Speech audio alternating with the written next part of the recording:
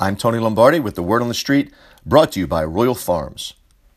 Joe Flacco gets a hall pass from most Ravens fans because during his career in Baltimore, Joe has developed a reputation for being a winner given his success in the playoffs, given his ring, and given his Super Bowl MVP status. Flacco cashed in on his postseason success and landed what was in 2013 the biggest NFL contract of all time. Recently, he restructured his deal and remains one of the highest paid players in the league. Unfortunately for the Ravens, Flacco is not playing to the level of that contract. Those issuing Flacco hall passes will blame offensive coordinator Mark Trestman, they'll blame the running game, and they'll blame the offensive line. But the bottom line is that Joe has to play better despite the adversity he faces. Since the Super Bowl, Flacco's passer rating is 81.8.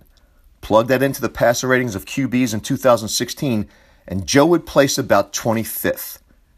Don't buy into the passer rating as a barometer for success? Well, how about Pro Football Focus's formula for grading quarterback efficiency?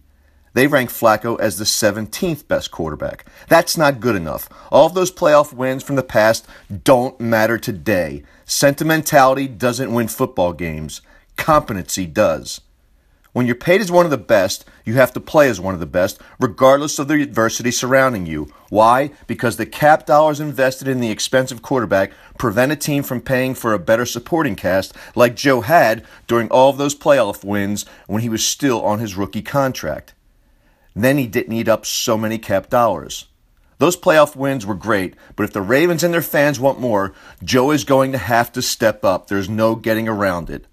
Eventually, that hall pass will expire. I'm Tony Lombardi.